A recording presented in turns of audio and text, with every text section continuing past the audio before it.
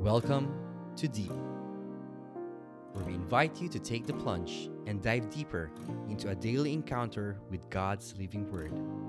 Journey with a collection of personal reflections of other souls as we all draw nearer and deeper to God's heart. Good day, brothers and sisters. Welcome to another episode of Deep Daily Encounter Enrichment Podcast. I'm Brother Lawrence Barredo, and you're tuned in and listening to Freedom Friday. Our gospel reading and reflection is taken from the book of St. Mark, chapter 6, verses 14 to 29. King Herod heard of it, for Jesus' name had become known. Some were saying, John the Baptizer has been raised from the dead, and for this reason these powers are at work in him. But others said, it is Elijah, and others said, it is a prophet, like one of the prophets of old. But when Herod heard of it, he said, John, whom I beheaded, has been raised. For Herod himself had sent men who arrested John, bound him, and put him in prison on account of Herodias, his brother Philip's wife, because Herod had married her. For John had been telling Herod, it is not lawful for you to have your brother's wife. And Herodias had a grudge against him and wanted to kill him.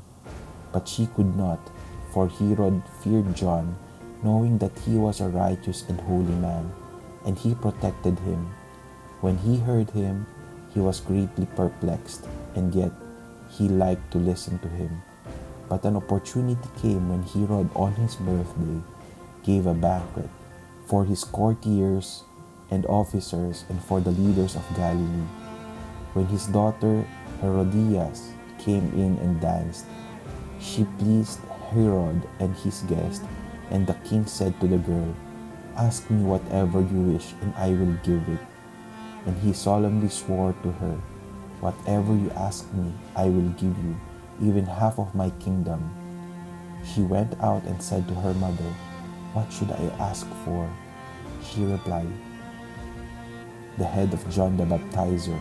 Immediately she rushed back to the king and requested, I want you to give me at once the head of John the Baptist on a platter. The king was deeply grieved, yet out of regard of his oath and for the guest, he did not want to refuse her. Immediately, the king sent a soldier of the guard with orders to bring John's head. He went and beheaded him in the prison, brought his head on a platter and gave it to the girl. Then the girl gave it to her mother. When his disciples heard about it, they came and took his body and laid it in a tomb. Brothers and sisters, the gospel of our salvation. We praise you, Lord Jesus Christ. John the Baptist was a prophet. He was given the privilege to make the Lord's path straight. In all his life, he made sure he accomplished his mission. He preached the gospel of repentance and truth. In all his life, he showed us the way to live in simplicity and holiness. Above all, he showed us the meaning of courage. Yes, courage. Herod was a powerful figure. He can do anything he wanted, and he did. He married the wife of his own brother, and when the prophet John spoke against it, he arrested the poor John and had him beheaded on the intercession of his illegal wife through their own daughter. John did not tremble in fear and instead faced the consequence of his action. John the Baptist is just one of the best examples of a persecuted or martyred preacher, or any person for that matter, who attempts to speak the truth. Truth really hurts, and many people would rather choose to live in a lie rather than the truth. It takes courage to stand up for the truth, and John the Baptist gave us his life for it. Let us pray. Lord God, our Father, we thank you for giving us the word that gives life.